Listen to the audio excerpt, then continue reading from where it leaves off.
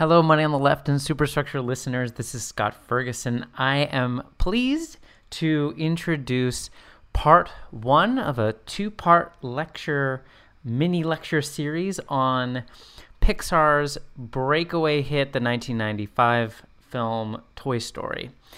This is part of a longer series that we've been releasing at Money on the Left on the neoliberal blockbuster. This was a series of recordings that I put together for a course I taught back in fall of 2020.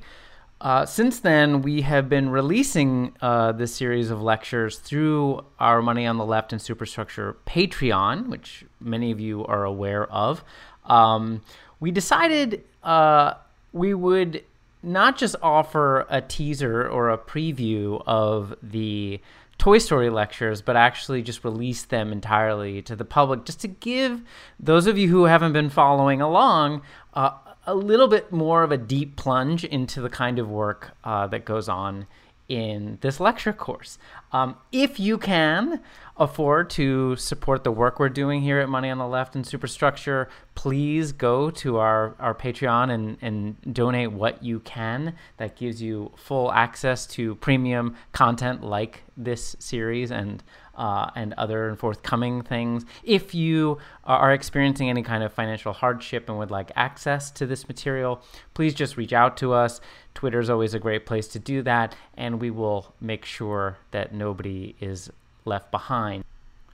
Before we move on to the lecture itself, I just want to say a few things about the course in general to kind of catch up those who haven't been plugging into this neoliberal blockbuster series. Essentially, I'm a film scholar, and one of my research areas is to think about the rise of and the meaning of blockbuster cinema. Now, blockbuster cinema can mean a lot of things in a lot of different contexts, and it's a history that actually goes back across media to at least the 1940s. But where I pick up the story and what I'm interested in specifically is the new Hollywood cinema that was created essentially, or at least originally, by Steven Spielberg and George Lucas in the mid to late 1970s. We're talking about films like Jaws and Star Wars.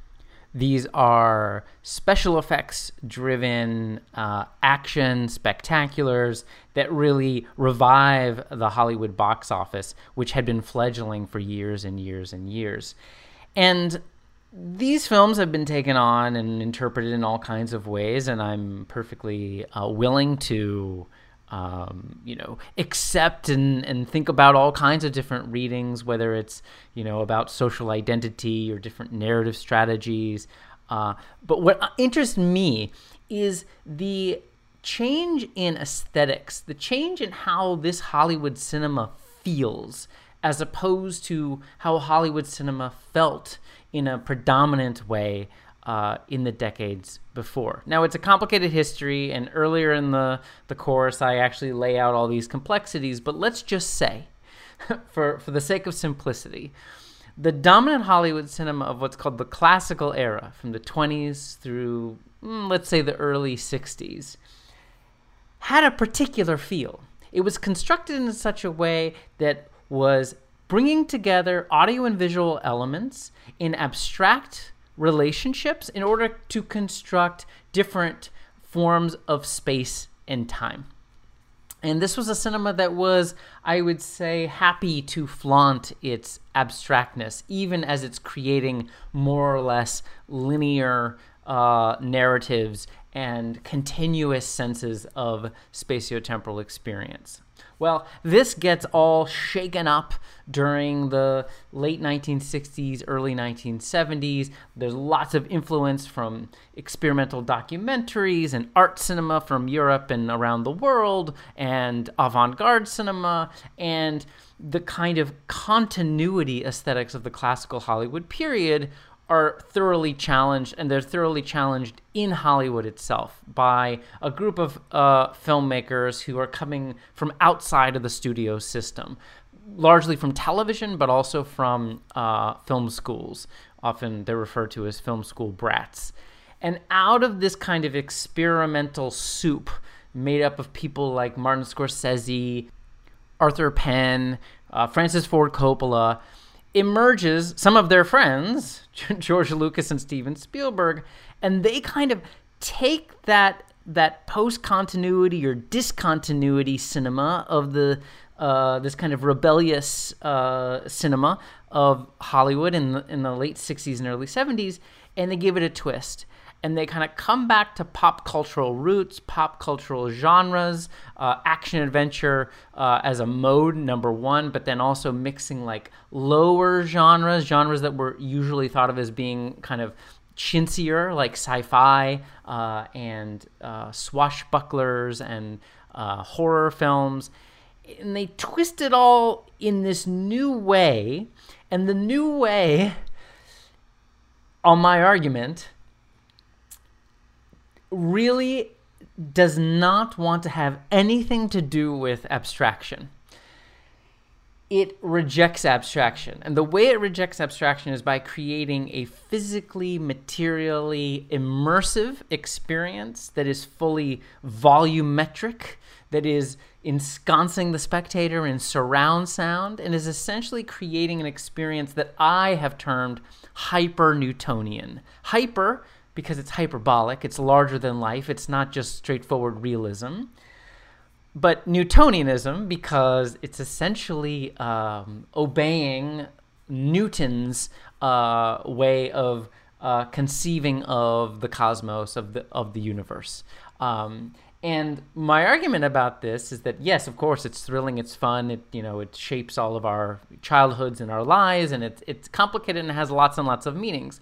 But I critique this cinema, and I critique it because it's so anxious about and wants to repress abstraction so much that it ends up reducing social relations, technological relations, political and economic relations to direct material contact, direct material immediacy.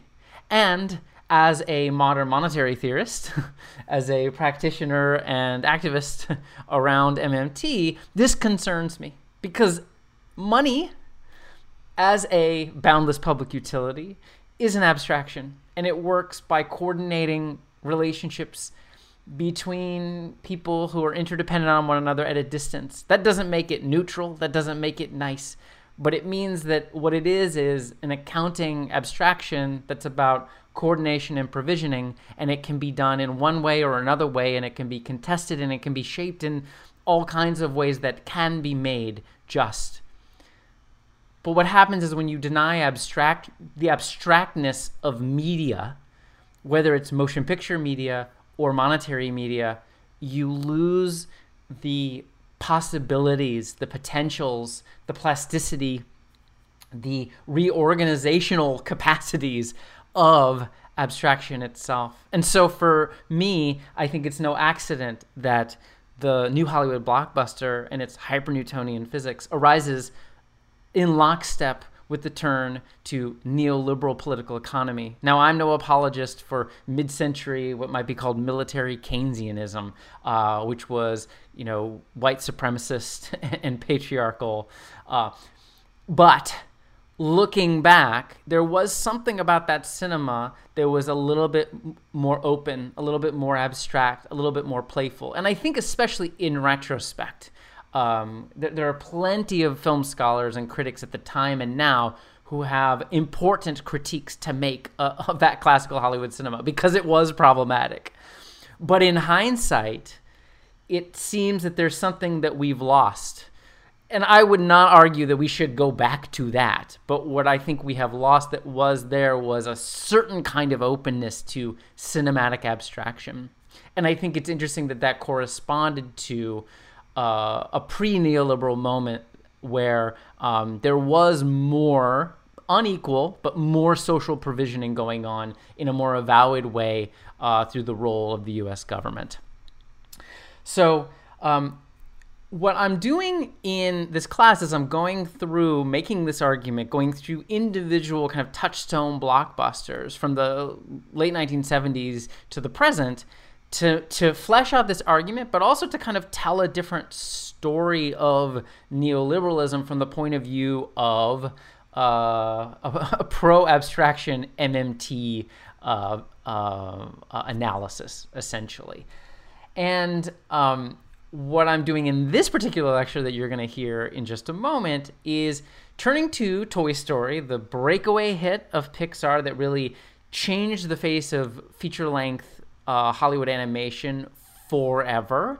Catapulted Pixar into this new, category of, stardom as a company. This is part of a broader transition to more and more digital technology in Hollywood. It is certainly not any kind of neat origin. As you'll hear in the lecture, the story of digitization in Hollywood is a very messy, complex one, like any origin story is going to be.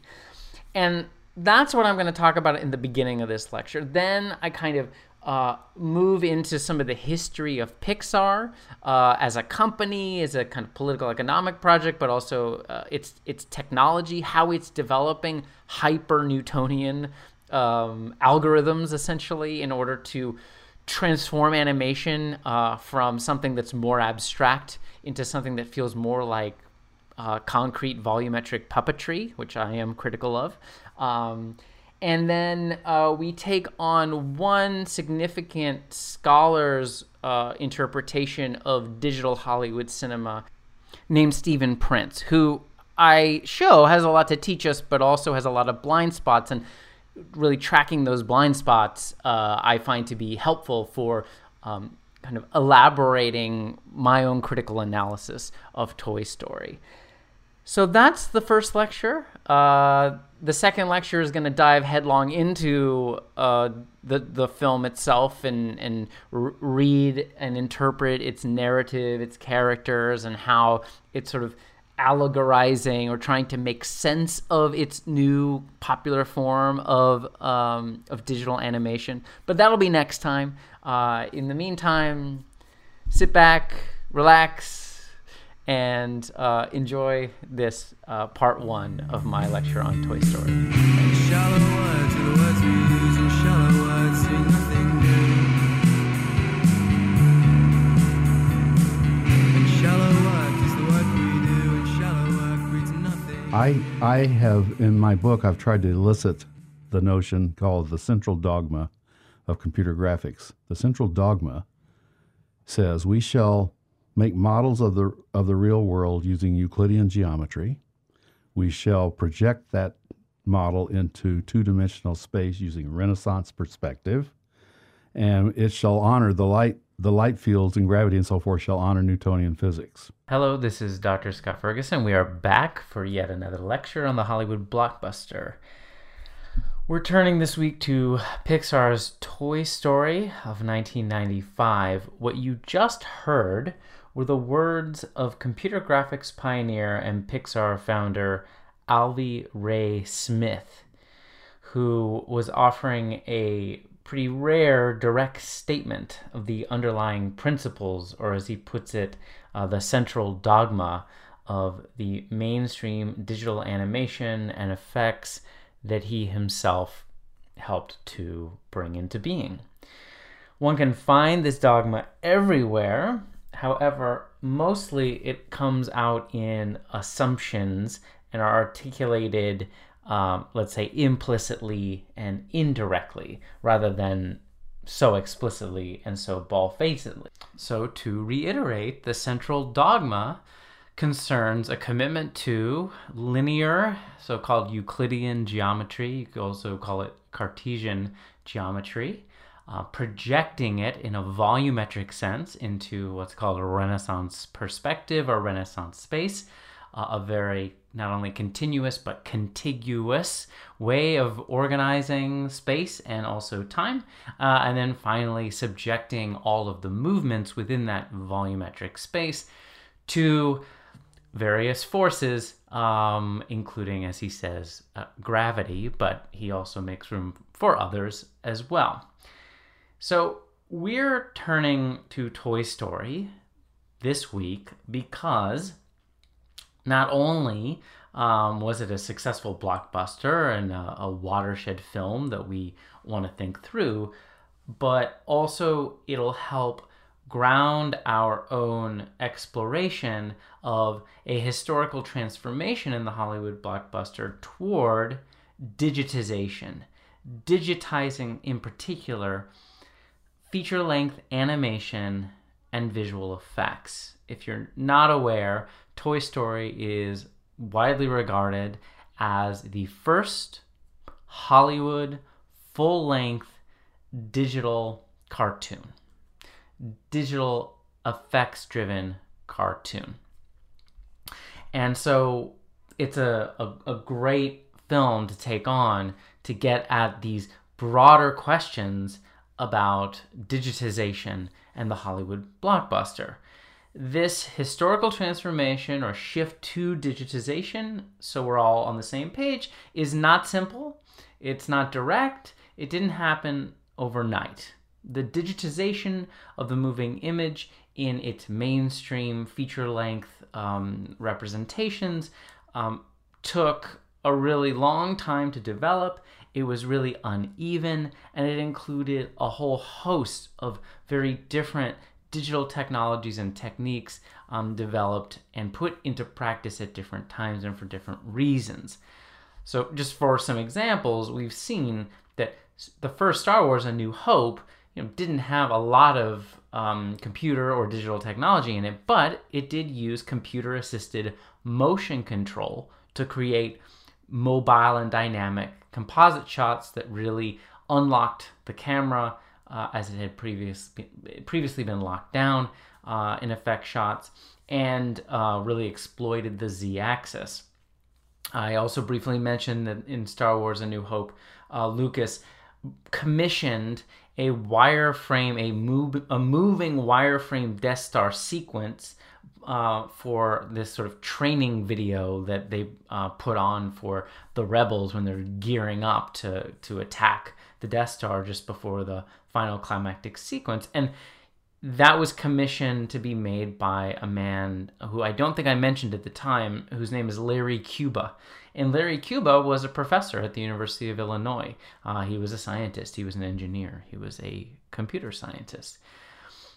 After A New Hope, Lucasfilm invested in a lot of research and development because George thought it was very important to do R&D, also because he could now afford to, because he has made a lot of money on A New Hope.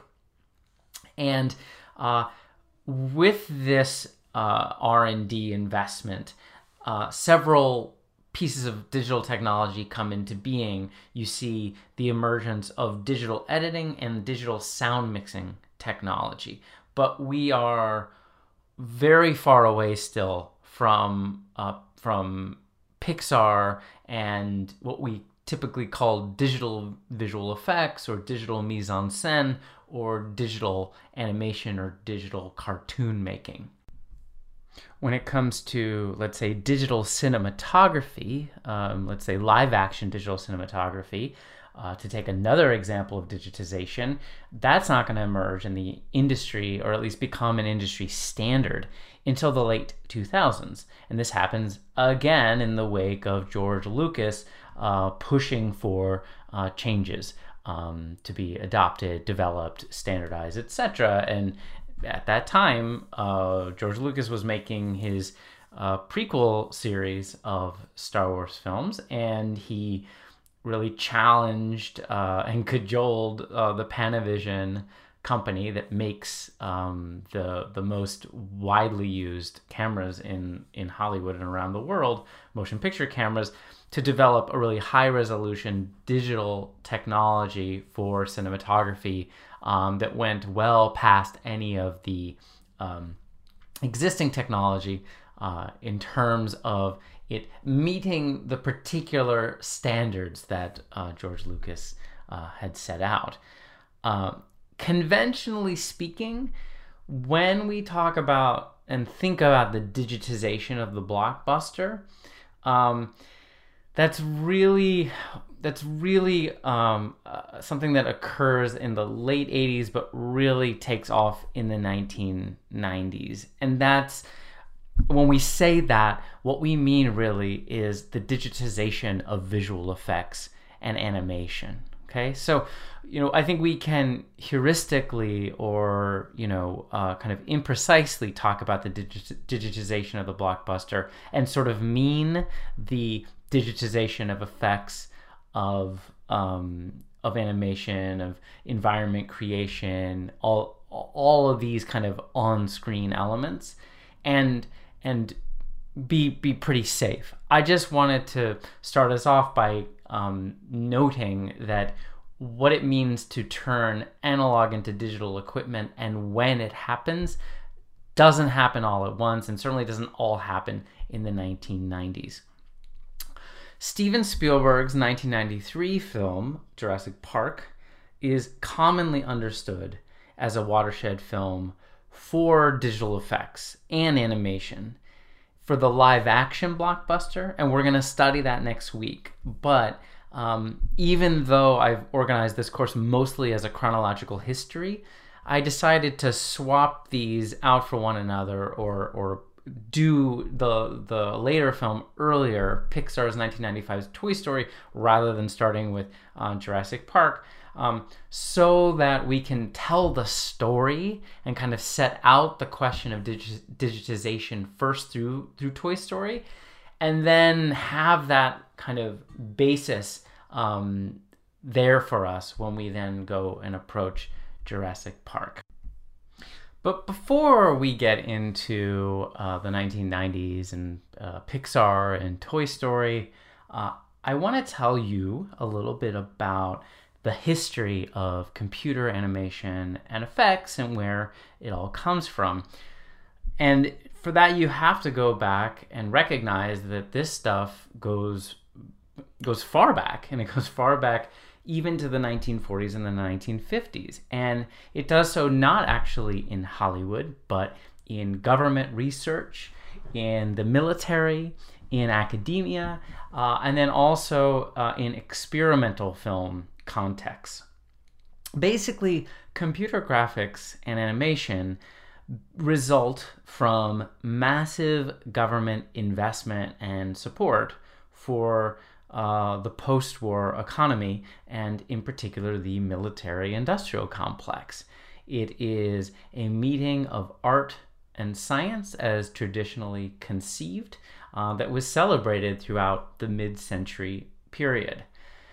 You have government investing directly in public institutions, and in the military you also have government investing by way of grants to so-called private organizations and corporations. Two of the most important private firms that took massive grants from the federal government to basically engage in research and development across technologies, not just computers and graphics and animation, are Bell Labs and Xerox PARC.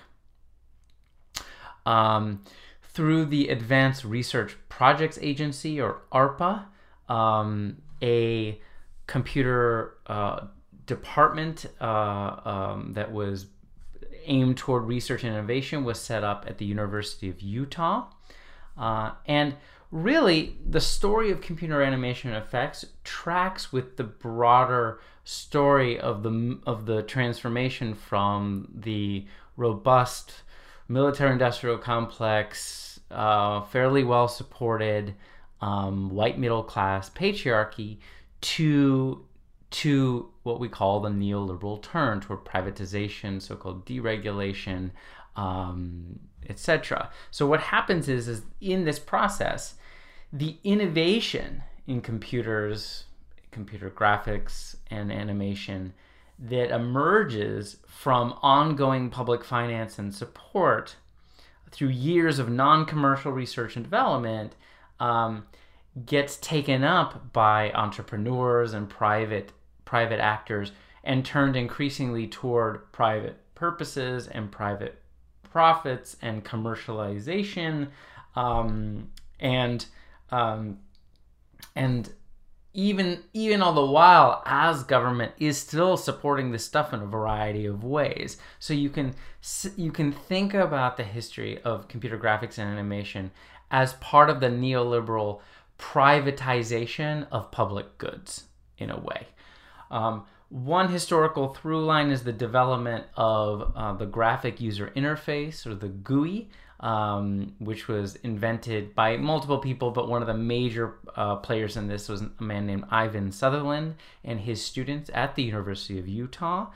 We still use GUIs today. You're probably listening to this lecture through a device that has a graphic user interface. And to give an example of how the graphic user interface gets commercialized and privatized for private purposes and profit, the GUI was commercialized by Steve Jobs at Apple Computer, and we think of the visual display and the animation of that display as being something associated with private companies like Microsoft and Apple, but it actually arose from intense government spending and lots of kind of open and playful R&D that wasn't actually pinned down by the pressures of private profit making. A second through line in this history of computer animation involves the development of various kinds of scientific models and games, sometimes training games, sometimes games for entertainment. Another major element in all this is the creation of flight simulators in the military, and especially for the Air Force for training purposes. So that's another way that we see computer graphics and animation emerging in mid-century. And then a third through line is motion picture production. Very often we're talking about abstract experimental films, short films, pioneered by people like John Whitney Sr. Some of you who have taken the history course that I teach, history of global moving images from 1950s to the present, might have studied John Whitney Sr.'s work with me. If you haven't, but you might in the future, you have that to look forward to. Lillian Schwartz was a woman who also worked in this sphere of abstract experimental computer animation in mid-century. And then another filmmaker, abstract filmmaker named Stan Vanderbeek, who I also teach in the history course. So all of these folks are making short films. They're coming out of the world of experimental cinema and abstract animation, and they're taking up computers as new tools to create those kind of new ways of exploring abstraction. And it's sort of another thing I should say is that all of these contexts, they have their own kind of spheres, but then they overlap, right? I mean, folks at all these different places are talking to one another, some more than others, and they're making connections. And I would say that it's out of this third context of filmmaking, but it's also connected to the others, that the early founders of Pixar emerge. And those early founders are two men named Ed Catmull, and the other one is Alvy Ray Smith, who we've already heard from thus far.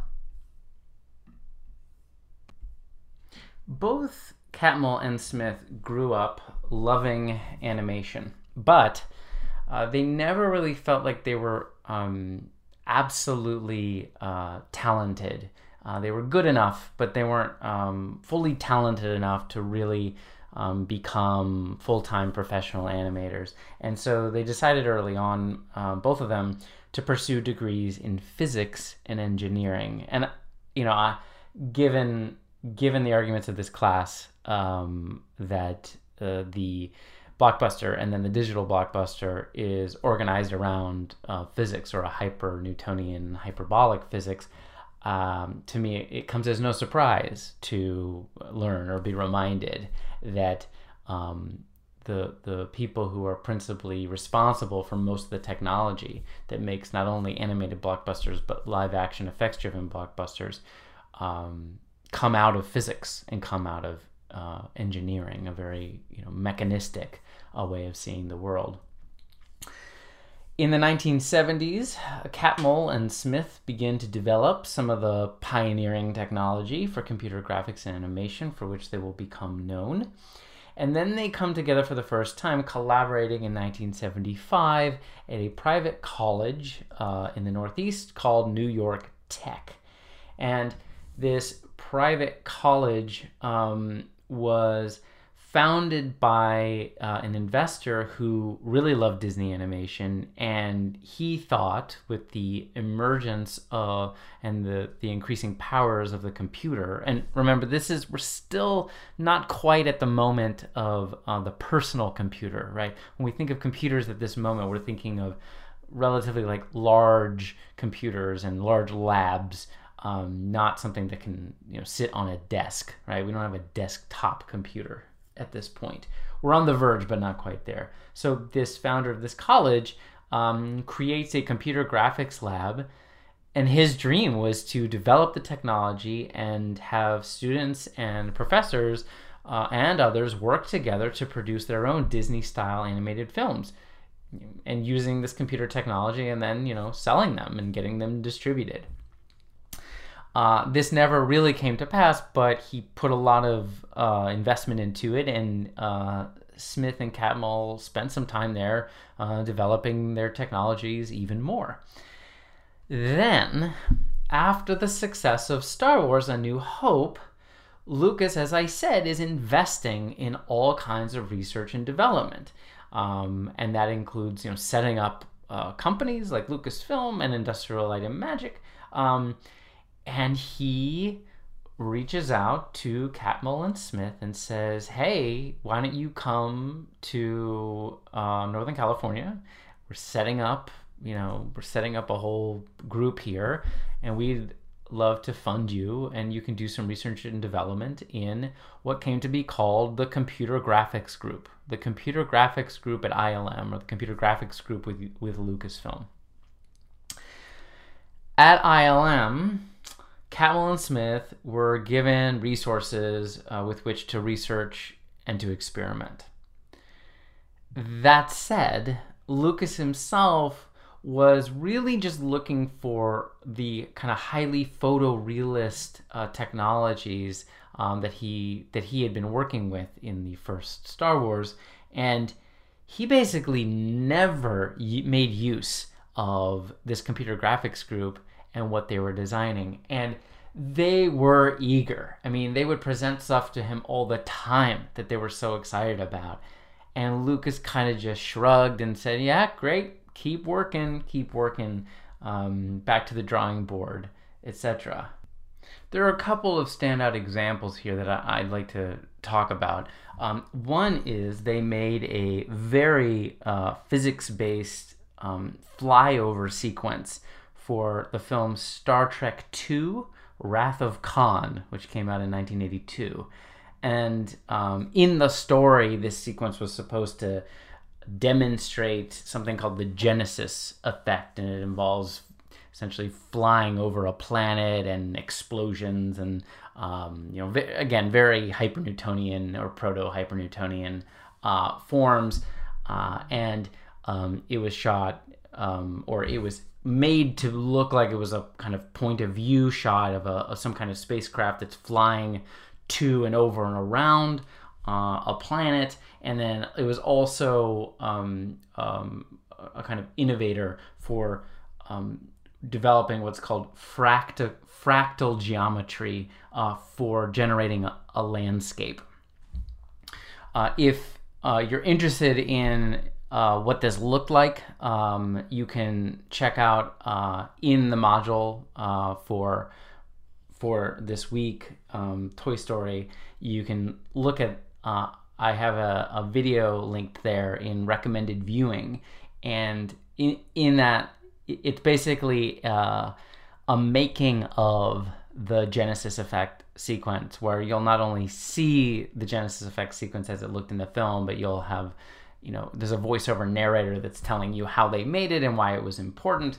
And I don't have time to work through a close reading of those graphics and those aesthetics there, but it, I think, is a worthwhile exercise, especially if you're somebody who's going to write about digital animation and the digital blockbuster.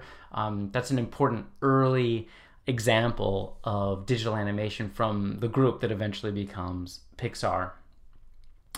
Another great example of what the computer graphics group at Lucas was working on and managed to sell outside of the Lucas company, at least eventually, was something called the CAPS system. And what the CAPS system is a scan and paint system that was designed to help with the process of traditional 2D animation. It allowed, as the name suggests, it allowed animators to scan their own 2D drawings and have them digitized, and then you could manipulate them in the computer, and then also you could do the painting process, which usually took hours and hours, and it was often kind of farmed out, and there was a gender division of labor where men did the drawing and women did the painting. This was basically made possible to transfer that labor into the computer, and it was made more automated, and it could save a lot of time. And the computer graphics group folks developed this and eventually were able to sell this to Disney, to Walt Disney Animation, and they picked it up. Now, throughout this period when Catmull and Smith are in Northern California, you remember they love animation and they love Disney, and they made frequent trips to Disney Studios in Burbank, in Southern California, from Northern California. I mean, I think they tried to get there at least once a year, if not more. They wanted to work with Disney. They wanted to work for Disney. But the studio was basically uninterested at that time in the late 70s, early 80s in using computers to make animation. I mean, they just thought that didn't make any sense and nobody would like that. And they, perhaps in a certain sense rightly so, understood that the culture associated Disney animation with warm, soft, cuddly, cute, fun, exciting things, and they associated computers with engineering in the military industrial complex and science and IBM and massive corporations. Not that Disney wasn't a massive corporation, but that wasn't its image. So they really didn't want to have anything to do with it. But eventually they got on board, and Disney agreed to buy the CAP system, the scan and paint system. And this really gets going in the later 1980s, and this enabled Disney animators to digitize their traditional 2D hand-drawn animation and really kind of amp up their production pipeline, and this led to a lot of changes. The CAP system was sold for $3.9 million, so a good chunk of change. And yeah, it costs and time were saved, and Disney started painting in the computer rather than by hand. And another major change here is that it allowed for, because of the cost saving and the time savings, and the new possibilities of the equipment altogether, it allowed for many more scenes and sequences where layering and a manipulation of multiple layers at once were possible. Now, what's interesting about this is that the whole time Disney is trying to keep this CAP system a relative secret. There will be like leaks about it, but people in the industry start to kind of know about it. But as far as like popular culture is concerned, or in advertising these films, they don't advertise these films as digital. They don't advertise them as computer made. And one could say that this CAP system could have been used in any number of ways, but it turns out that if you actually look at the films that are associated with the CAP system, they start to look and feel more and more hyper-Newtonian. And, I don't know. I don't think it's fair to just say, "Oh, the CAP system caused this." I think they use the CAP system to create a more hyper-Newtonian form of animation, and that probably has less to do with CAPS and more to do with the fact that we are a decade into the hyper-Newtonian blockbuster, and they're seeing that the taste of live-action blockbusters is going in this hyper-Newtonian direction. So why wouldn't we start making more hyper-Newtonian films in our traditional 2D animation production pipeline? So this all begins on Rescuers Down Under in the late 1980s, and then the CAPS tool becomes important on The Little Mermaid and Aladdin and Beauty and the Beast and The Lion King and so on and so on. And these films come to constitute what comes to be known as the Disney Renaissance, the rebirth of Disney. The idea here is that there was a golden age of Disney, and after the golden age of Disney, there was a kind of, an aesthetic and also industrial and economic stagnation.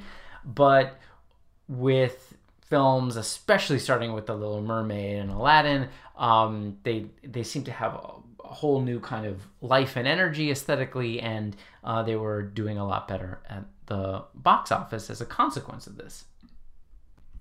Now, in order to understand how the CAP system helps turn 2D Disney Renaissance animation into hyper-Newtonian animation, you have to contextualize this in the history of the Disney studio and its aesthetics, and also more broadly the history of animation. Now, we can't go too far into this, but as many of you who have taken courses with me, it's pretty well understood using different kinds of language that the bases of animated movement are essentially abstract. And in and through the history of animation, yes, you have all kinds of experiments, some that seem more oriented toward physical movement, others that are oriented toward more let's say, they flaunt abstraction more. There's, I think, a general understanding of and a celebration of the fundamentally abstract nature of cinematic animated movement. Well, you see this in the early years of Disney animation. We're talking back in the 1920s and early 1930s. The Disney company, very small at that point, is producing wildly kind of abstract vaudeville-esque cartoons. They're not, what we would call abstract animation.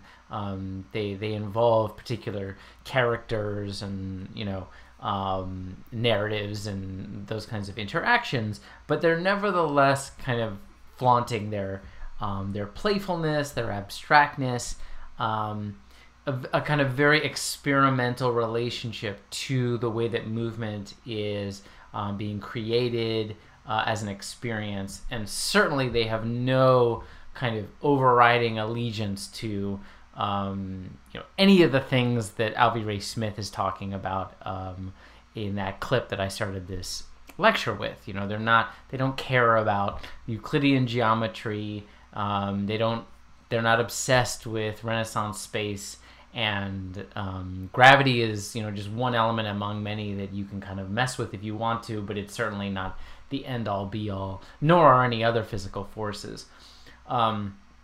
You do see the development of what's called squash and stretch techniques. This is usually involving a particular figure, and a figure will be squashed and stretched in accordance to how it is moving around in relationship to other things and in the greater world. Often this is a way of simulating movement and a sense of gravity, but as I am stressing, this is usually a kind of light and exaggerated process, not one that looks or feels hyper-Newtonian in the kind of blockbuster sense.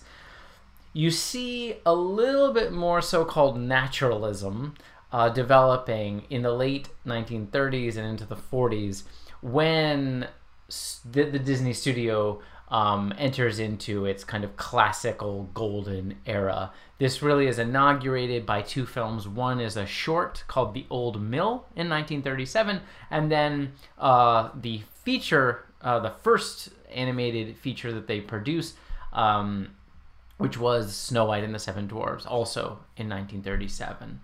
And, this starts an era of, let's say, a little bit more of a kind of naturalism, but it's a loose and light naturalism. And while it's governed by squash and stretch animation, it's also playing with the plasticity of the image, the plasticity of movement, and is not going to take gravity as like the final word on anything. And another thing here is that sound-image relations remain pretty abstract. You still have kind of vaudeville-esque sound effects that are more kind of zany or interpretive, that are not meant to be 100% physically faithful to what we're seeing on screen, but rather bring a kind of abstract dynamism and expression and character to what's happening on the screen. And then sort of mid-century modernism becomes more and more, I think, relevant for Disney animation. And you see this more and more where the naturalism that had been developed in the late 30s and the 40s, by the time you get into the 50s and early 60s, you've got a kind of a new turn to abstraction, but it's an abstraction that is sort of more in line with sometimes explicitly, sometimes only tangentially, but more in line with the kinds of mid-century modern designs that we've talked about, whether it's the atomic age and the space age kinds of designs, or other things like that. There are countless examples that I like to point to of the lingering playfulness and abstractness of so-called naturalistic Disney animation during this period from the 50s and 60s. I'll just name a few. There's this wonderful moment in Cinderella that I like to share with students, and some of you have probably heard about this and seen it before. So this is a moment when some of Cinderella's mice friends are trying to help her out. Cinderella is locked up high up in a room by the evil stepmother, and the assistant to the king is going around to all the households where there are young maidens, trying the lost glass slipper on the feet of each one of these young women, with the idea, perhaps dubious, that whose ever foot this glass slipper fits is the mysterious woman who the prince spent the time with and fell in love with just not that long ago.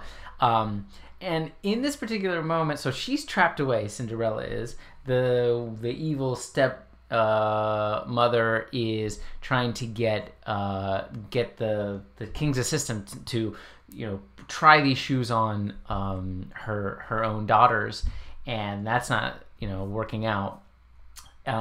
The key to the door that's keeping Cinderella away, and away from being able to try on the shoe herself, or the slipper herself, is in the stepmother's pocket. And the mice are trying to get into the pocket to get it. Well, anyway, one of them ends up inside a teacup, and the stepmother starts to offer this king's assistants some tea, and she basically says, would you like some tea? And the stepmother is pouring this piping hot tea that is going to scald this poor mouse all over the mouse's body. This tea is coming out in a big drop, and it's about to hit the mouse. The mouse is sucking in its stomach in kind of abstract and not physiologically correct ways, And then all of a sudden, the king's assistant says, "Oh, no, I'm fine." And at that moment, the drop, the piping hot droplet, which by any kind of gravitational physics that we would associate with physical science or the hyper-Newtonian blockbuster, that drop should have been too far out to have basically done anything but just fall down and scold this poor mouse. But instead, it gets sucked up, and it's as if that droplet becomes animated and has a kind of life or mind of its own, and it's almost like it's a very passing moment, but it's like it decides, well, I'm no longer going to drop down, I'm just going to suck back up, because obviously he doesn't want any of me, he doesn't want any tea.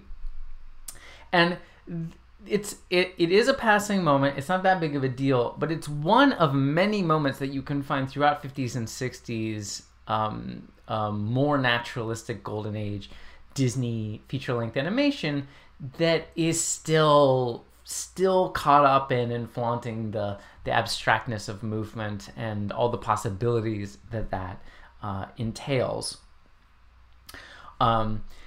I think another way in which abstraction plays out during this period, and really, mid-century animation in general, is through the development of what's called multiplane animation. The Disney company did not invent multiplane animation, but they had arguably the most money and resources to flaunt it. So multiplane animation involved a very large camera rig and that has multiple layers. And in fact, Julie Turnock refers to multiplane animation when she talks about some of the effects work for Star Wars and New Hope and the motion control rig, because some of that same technology was retooled for that. But basically, it allowed animators to create multiple layers using clear cells, not just opaque white paper, and layer those cells one on top of the other. This created a system of modular transformation, where you can change out and transform and make movement on one layer but not another. You can move layers closer and further away from one another to create depth effects. But these depth effects, if you go back and you look, are not really the same as the kind of Z-axis effects that you'll get in the hyper-Newtonian digital blockbuster. These depth effects really feel like they are two-dimensional layers that are being slid in and out and in front and behind of one another. It's a kind of diorama effect, which both at the same time suggests depth but also suggests abstraction and a kind of abstract construction of depth. And once you get into the late 1950s and early 1960s, you really feel that modern, mid-century modernist design sensibility coming to the fore in Disney projects. And a lot of this has to do with the influence by an animator at Disney named Ward Kimball.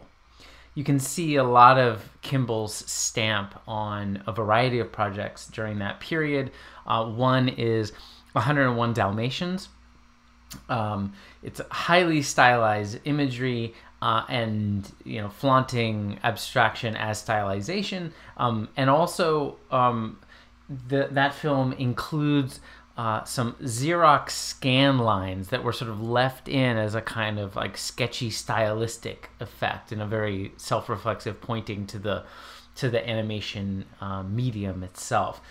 There's another project that has Kimball all over it as well, called Man in Space. It was a television series that was all about not only rocket travel, but the prospects of human beings going into space and what that's like. And you know, if you watch this, you get the sense that it's not just simply a kind of nonfiction or documentary exploration of the state of the space race and flight and the possibilities of human beings going into space, but it also is a kind of self-reflexive, playful meta commentary, especially the anti-gravity sections. On animation itself. And in a sense, you know, there's an understanding, a kind of winking at the audience that we already experience anti-gravity through animation and then through abstract mid-century modern animation, which you're watching right now. And, you know, in that sense, Disney is plugging into this larger sensibility at the time. And like I said, the history of animation is a history of intuiting and playing with the abstraction of cinematic motion, being created piecemeal, one frame at a time, and allowing all kinds of possibilities to emerge. But this particular mid-century modern moment just saw all kinds of designers across the visual arts turning to animation and thinking about it in a variety of ways. One of my favorite texts from the period is by two people named John Hallis and Roger Manville. The book is called Design in Motion, The Art and Technique of Animation, and it's from 1962. And there's a great excerpt I want to read for you that gives you a sense of the way that the whole period thought about animation and its relationship to so-called physics or so-called physical laws. They write this: special laws govern the landscape in which animation takes place. In real life, topography governs all of our movements, right? The lay of the land topography. In the animated world, it is our movements that govern our surroundings. There may be a forest in the landscape, but it melts in the path of a running creature. So, a landscape or a forest, it just melts away. Objects have neither weight nor texture, except what is needed to express their movements. So, weight and texture are kind of, just a few options on the palette, so to speak. They're not fundamental and necessary. It's this kind of abstract form of movement that's first, and then weight and texture can be kind of added or subtracted or stylized in any way. And then they say this, which is perfect, I think, to put into relief the difference between mid-century animation and later digital Pixar animation. They say explicitly, the laws of gravity exist only to be denied. Right? So they're sort of there, but then you deny them, right? The scalding tea drop just sucks up and goes back into the teapot and kind of takes a life on of its own. And then they say height, width, and depth lose their actuality through the demands of movement. So movement isn't about gravity, isn't about height, it isn't about width or depth per se. And movement is this other kind of design abstract relational process that can involve gravity, height, depth, width, etc., but doesn't have to, right? And I think this also gives a sense of how we can understand the kind of play with depth through multiplane animation during the period, that it's not this kind of contiguous z-axis physics of the later period. So coming back to the CAP system and the Disney Renaissance, I want to tell you a little bit more about what the CAP system permitted the Disney Renaissance to do, and to how it was able to kind of enable this pushing forward into a more hyper-Newtonian mode. Remember, we have a hyper-Newtonian blockbuster well underway as the kind of aesthetic zeitgeist of the moment, but Disney is making 2D drawings, right, that have to be made from scratch. And, if they're going to make films that are more hyper-Newtonian, they have to make formal decisions and technological decisions that create create this and manipulate their tools, which had been designed and been mostly mobilized for abstraction purposes, toward this new hyper-Newtonian way of imagining the world. And I won't say that these films become as intensely, and we might say fully or thoroughly hyper-Newtonian, but you can definitely feel them pushing in that direction. So one way in which this happens is the CAP system allows for a lot more multi-plane shots in depth, and they really exploit this. So in the golden era of Disney animation, and all the way up to that moment, those multi-plane shots and sequences were, we could say, more rare. They would save them for the opening shot of the film, and maybe a sequence in the middle of the film or at the end of the film, but they would be kind of punctuations. They would be moments to show off.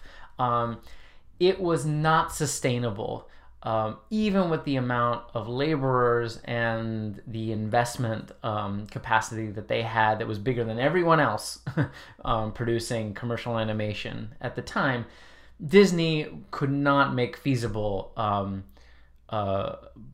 motion pictures, full-length motion pictures that were entirely made of these with this multi-plane camera. There are too many layers. There's too much drawing, too much painting, too much manipulating. You know, if you're talking about 5, 6, 7, 8 layers of animated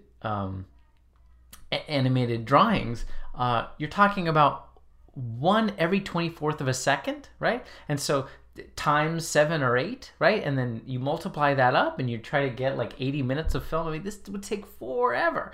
So it was a kind of rarity, a special moment here and there that was sprinkled in. Well, they could do that. They could do a lot more multi-plane work because now it was virtual, it was digital, and it could be done through scanning and manipulation to the computer, along with the the color digitization, which made that more automatic as well. And so that allowed for more depth work. Again, still a kind of layered look in the tradition of abstract layered animation stands, but nevertheless kind of moving more in that direction of exploiting the z-axis and having more go on in and out and through the z-axis. So along with this, there is a cultivation of what we've been calling the hyper-Newtonian quasi-diegetic camera, a camera that feels more embodied. It feels more like it's there, less like it's a kind of abstract omniscience that's associated with the kind of hovering or floating aesthetic of classical Hollywood, but rather, caught up, immersed, and therefore the spectatorial experience is more immersed. They start playing with more with effects that feel more like that kind of 70s, 80s live action cinema, post-continuity live action cinema work. So, things like racking focus, right? That like calls attention to the fact that there's a camera there. They start doing that. You might see a scene where a camera kind of swoops across one seamless background as it follows the main character running through a scene. Even though the different parts of the background were in fact scanned separately, the CAPS technology made it possible to kind of string it all together and have the camera feel like it's swooping alongside in this kind of expansive movement. And just in general, there's more of a shaky, jolty, materialist construction of mise-en-scène. I want to read for you this article that was written about what was going on with the CAP system, kind of as like an expose, a kind of for people in the industry. Look, it was like, look, Disney is using this computer technology, and I'm going to tell you all about it. So here's a quote from that. In The Lion King, for example, the artists are making particular use of a feature they call, quote, turbulence. And then this is a quote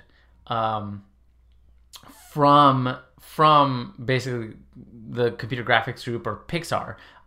They name Pixar at this moment. We based turbulence on work done by Ken Perlin, says Pixar's Han. Quote, I decided to put it in and see if anyone used it. Right? So put it in the software suite. They were in the middle of the production then, but now you see it in most all of the effects scenes in Lion King, end quote. Okay, and then here's the journalist again. You see it, for example, in waterfalls, dust clouds, and jungle fog.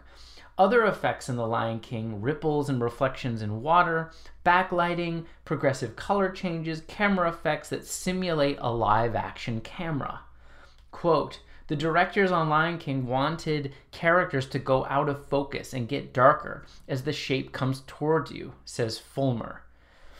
With Caps, the directors can now describe a look and watch as the color model artists create and change it interactively. To help speed compositing, the system knows which layers have to be changed and updates only those layers. So that's the end of the quote I wanted to read you, which of course has lots of little quotes in it from the technicians. You get all of this, right? It's a more quasi-diegetic hyper-Newtonian camera and environment. They had a feature of essentially like an algorithm that they called turbulence.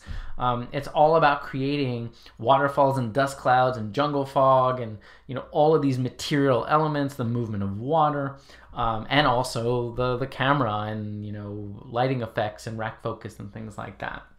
Now, as far as Pixar's own productions go, or proto-Pixar, I mean, we're kind of jumping ahead when we're talking about the CAP system when it gets employed by the Disney Renaissance. They've become Pixar at that moment, but we haven't quite gotten there yet in terms of the story of Catmull and Smith. So Catmull and Smith, they're in that computer graphics group. They're doing all kinds of work with a lot of different leading engineers and scientists, no real animators among them, other than just kind of knowing how animation works, but no people who made it their careers and their livelihoods to primarily do animation. So they made the Genesis sequence. They end up making a lot of industrial films. They make television commercials, but as I said, Lucas just kind of shrugged and never really found use for them. Then, in 1985, Lucas goes through a divorce. And that divorce basically leads to some kind of settlement with his ex-wife that ended up splitting their holdings between the two of them. So suddenly, Lucas has a lot less wealth to play with. And as a result, he ends up downsizing his operations. And so, he wants to invest in the things that he sees that are going to be immediately useful, and the things that are, kind of dreamy, pie in the sky, maybe one day for him. Those things are not going to be sustainable to continue to invest in. This kind of open R&D and computer graphics and animation. So, Catmull and Smith basically one day said to George, do you mind if we try to just become our own independent company? And he said, okay, that, he gave his blessing. And so they went out and looked for investors because they didn't really have, a monetary support base to keep themselves going. So they talked to all kinds of investors. And they got close to signing deals. And in fact, the closest deal that they came to was with General Motors, the car company. And the person who was heading up the division of General Motors at the time was actually Ross Perot, who, if you know anything about 1990s American politics, you'll know that he was an independent candidate who ran for president. And his big his big selling point was that the federal government had been sloppy and reckless with its spending and not balancing the federal budget, and he was going to come in and clean it all up and balance the budget and make the government whole again. And of course, those of you in this class that have been following along and have learned about MMT know why I would think that that was a terrible idea. But that was another moment. This is 10 years earlier in the mid 80s. And Ross Perot is about to sign a deal with through General Motors, right, working for General Motors, with the Pixar company, the new Pixar company. And what they would do is they would just become part of General Motors, and they end up making graphics for like car demos and car commercials. And that deal was so close. And if you want to read about the details, you can go read about why it fell through, but it fell through. But it's sort of amazing to think that if it had gone through, that Pixar, at least for quite a while, would have been primarily simply, not even an independent company, just part of General Motors, and who knows what would have happened. So it fell through, and Catmull and Smith are just scrambling to find somebody to invest in them. Well, it just so happens that at the very same time, Steve Jobs of Apple Computer, a company that he founded, and then he was voted off the board. And so he was fired from his own company, essentially. And he was looking for new investments. He started a new computer venture called Next Computer, which kind of came and went. But at the same time, he invested early on, right after he left Apple, in Pixar. At first, Pixar was it took up the name Pixer, Pixer, right? Kind of based on the word pixel, but then they changed it to Pixar. Jobs invested an initial $10 million in Pixar, and that's in 1985 money. And then he would continue to invest roughly $2 million per year for the next 10 years. Pixar, during this 10-year period, did make some money, especially on that cap system. But costs were always so high because of the technology that they were buying and developing that they just always outstripped revenue. So Pixar was in the red for a decade.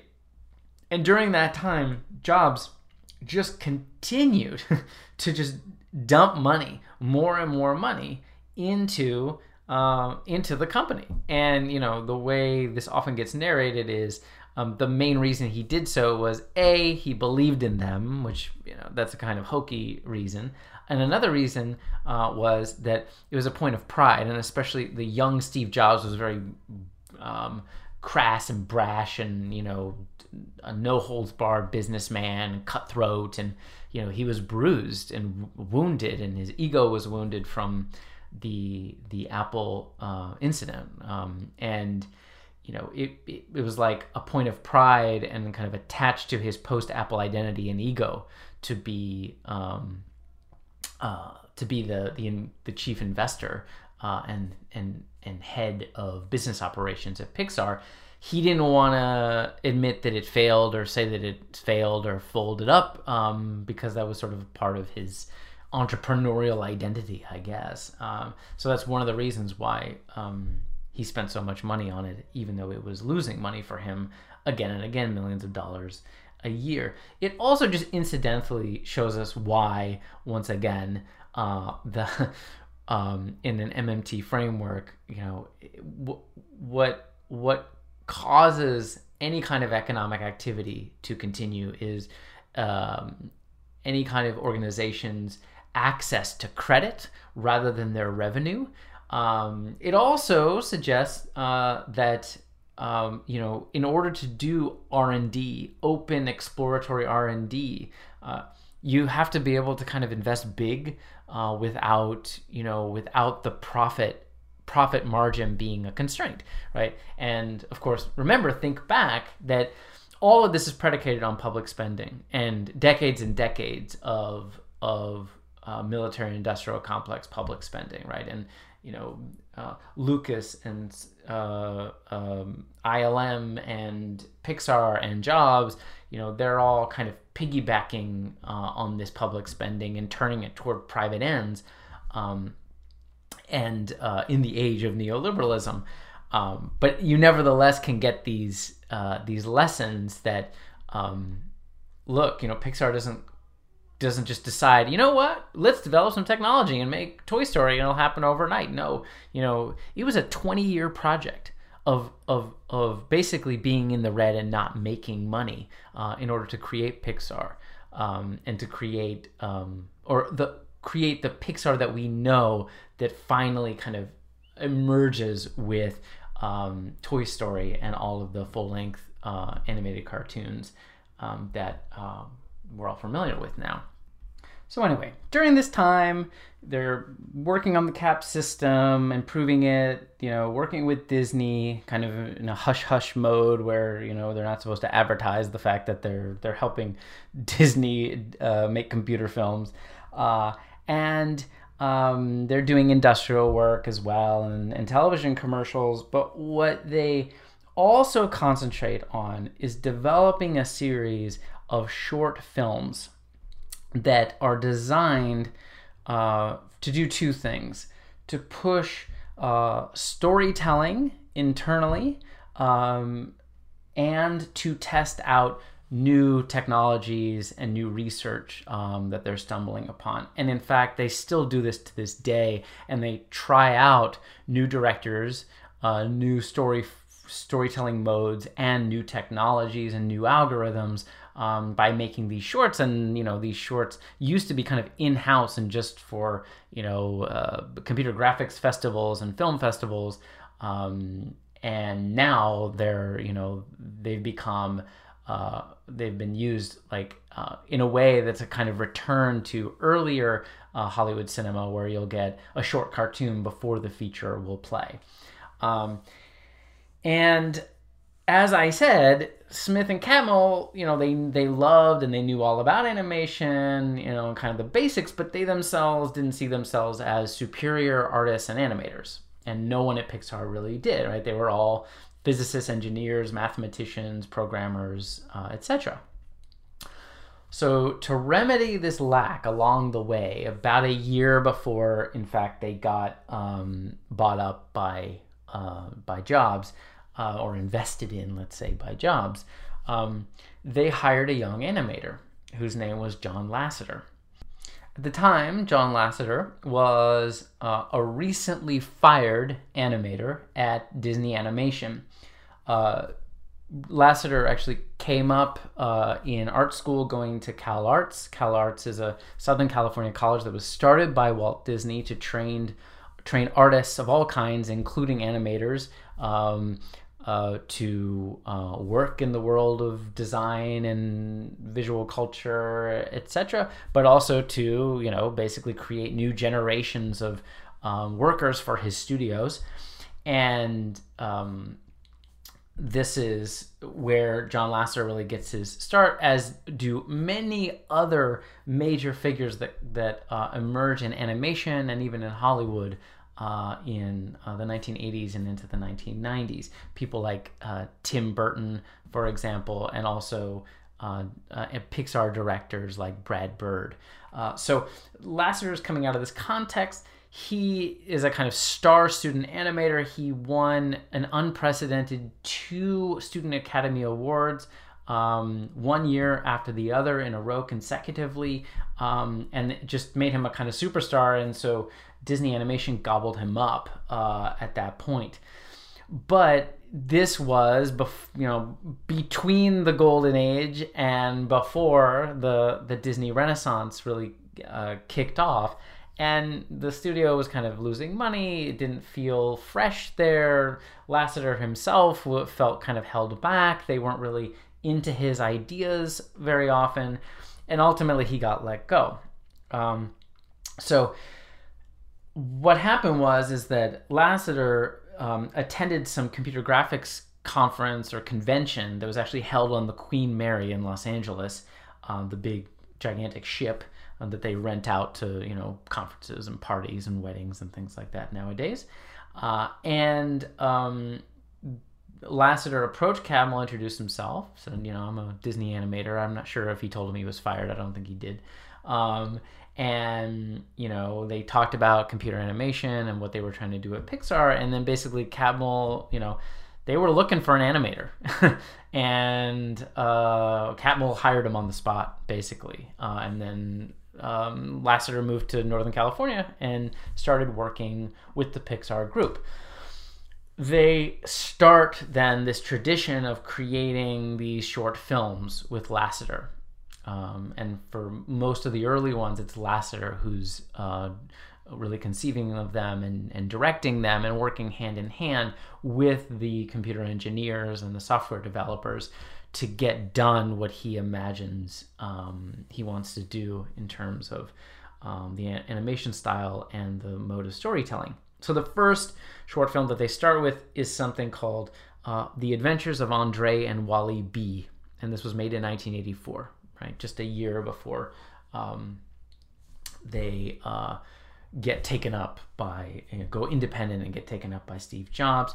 I've linked to The Adventures of Andre and Wally B in recommended viewing in this module. Take a look at it. It certainly has a kind of Pixar feel, but it's of a different moment. And it'd be interesting to think about the ways that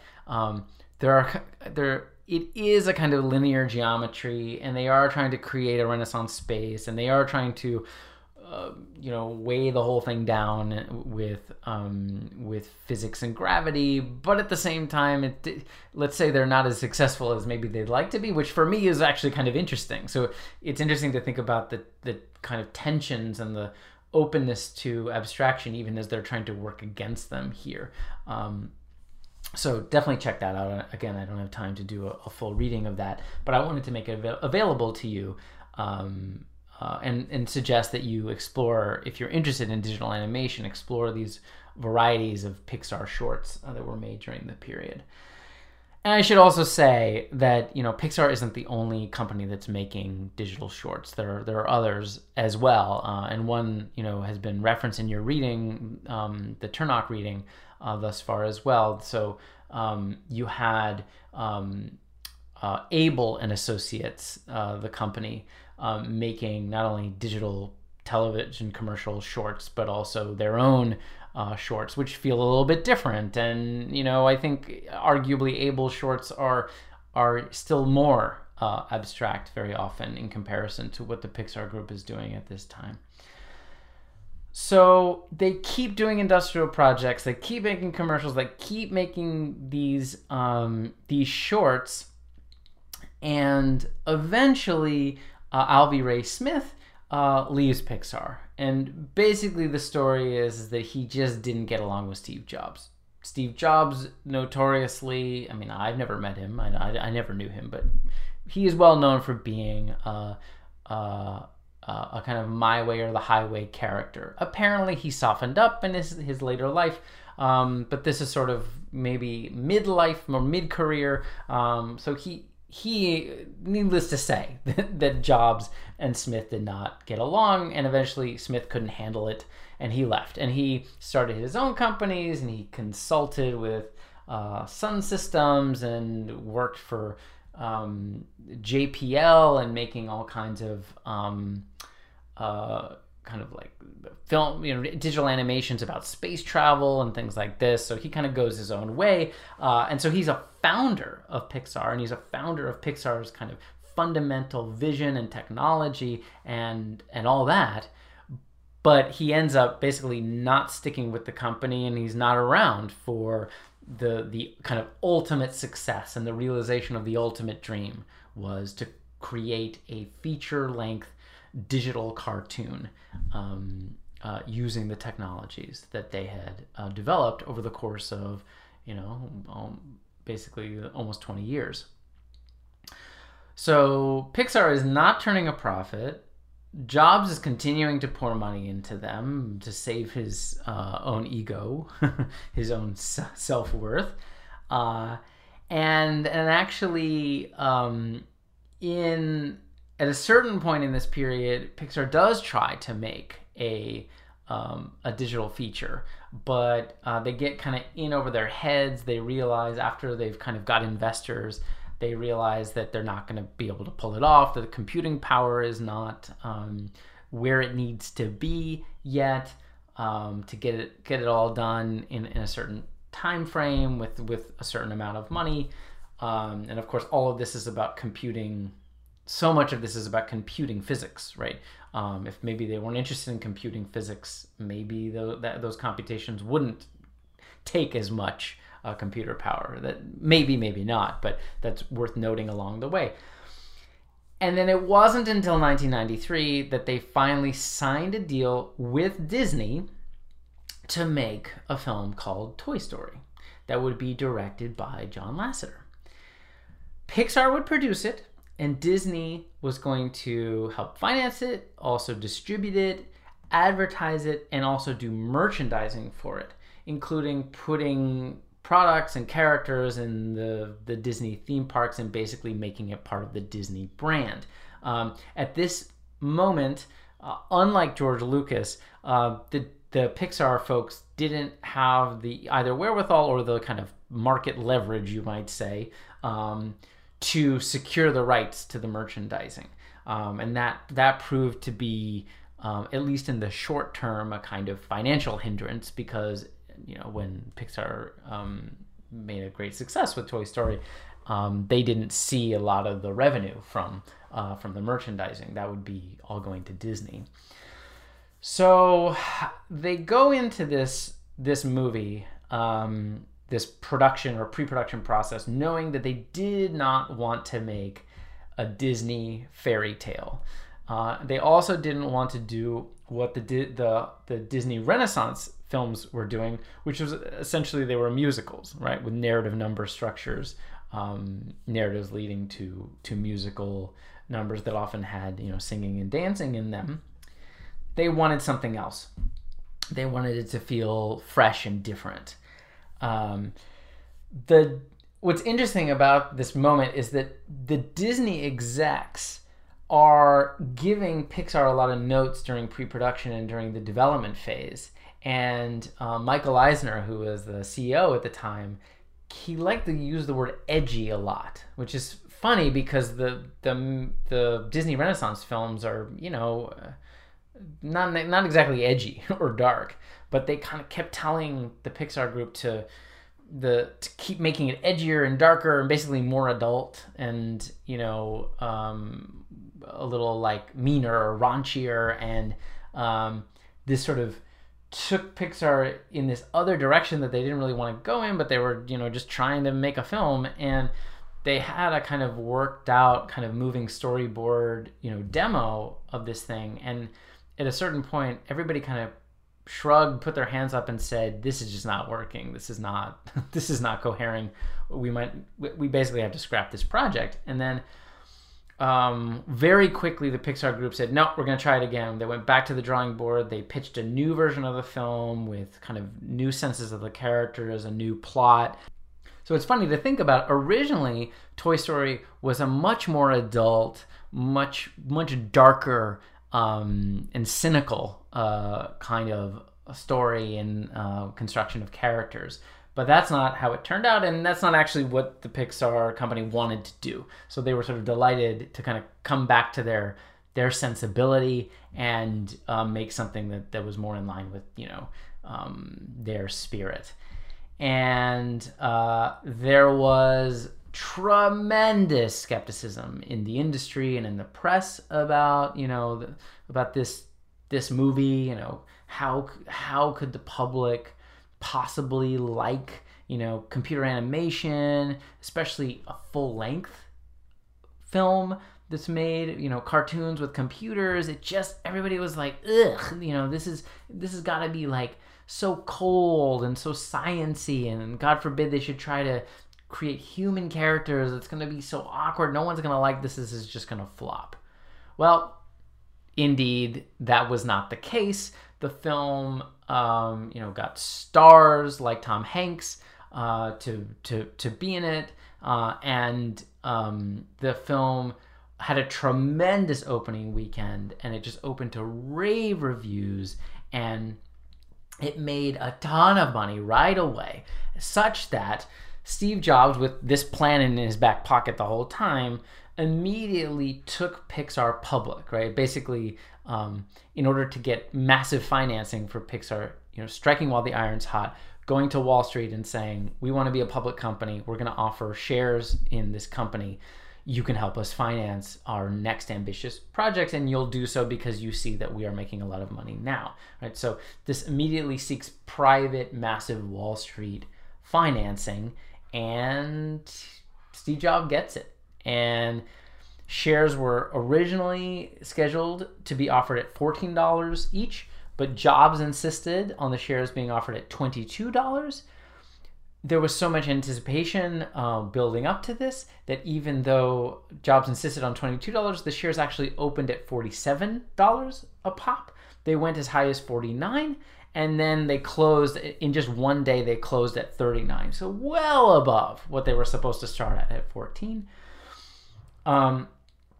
And given the fact that Jobs purchased this company for $10 million and then poured $2 million, a year for the next 9-10 years, this paled in comparison to what the ultimate so-called market valuation of Pixar became at that moment of it going public, which was $1.5 billion. So just overnight, essentially, Pixar became an immediate success and no longer, a drag for Steve Jobs. And Steve Jobs owned at that time 80% of the shares in Pixar. So, this made him extremely wealthy. And this is before he's, turning back, rejoining Apple to help, I can't say create, because all he did was take the technology that other people made and repackaged it and did his entrepreneurial things that he does. But this is before he went back and inaugurated the kind of second boost of Apple products like the iPhone and other things like that. So while Jobs, is basically saw his computer project, Next Computers, kind of fall to pieces because it wasn't generating demand, Pixar became his saving grace, essentially. And they would go on to make a string of top hits over and over again. So much so, right, that finally they made a partnership with Disney in 2006, and Disney paid $7.4 billion for Pixar. And then it wasn't just absorbing Pixar, but also it basically took the Pixar leadership and installed it at Disney as now Disney leadership. So John Lasseter, the animator director, becomes Disney's chief creative officer, and Ed Catmull becomes president of Walt Disney Animation Studios, basically realizing the longtime dream of working with and for and basically running the company Disney that Pixar was aiming at since the mid-late 1970s, or the people involved. Of course, Alvy Ray Smith is not involved, right? He didn't participate in this, which is always worth noting. So in the meantime, mainstream digital animation is turning more and more toward this Pixar style, right?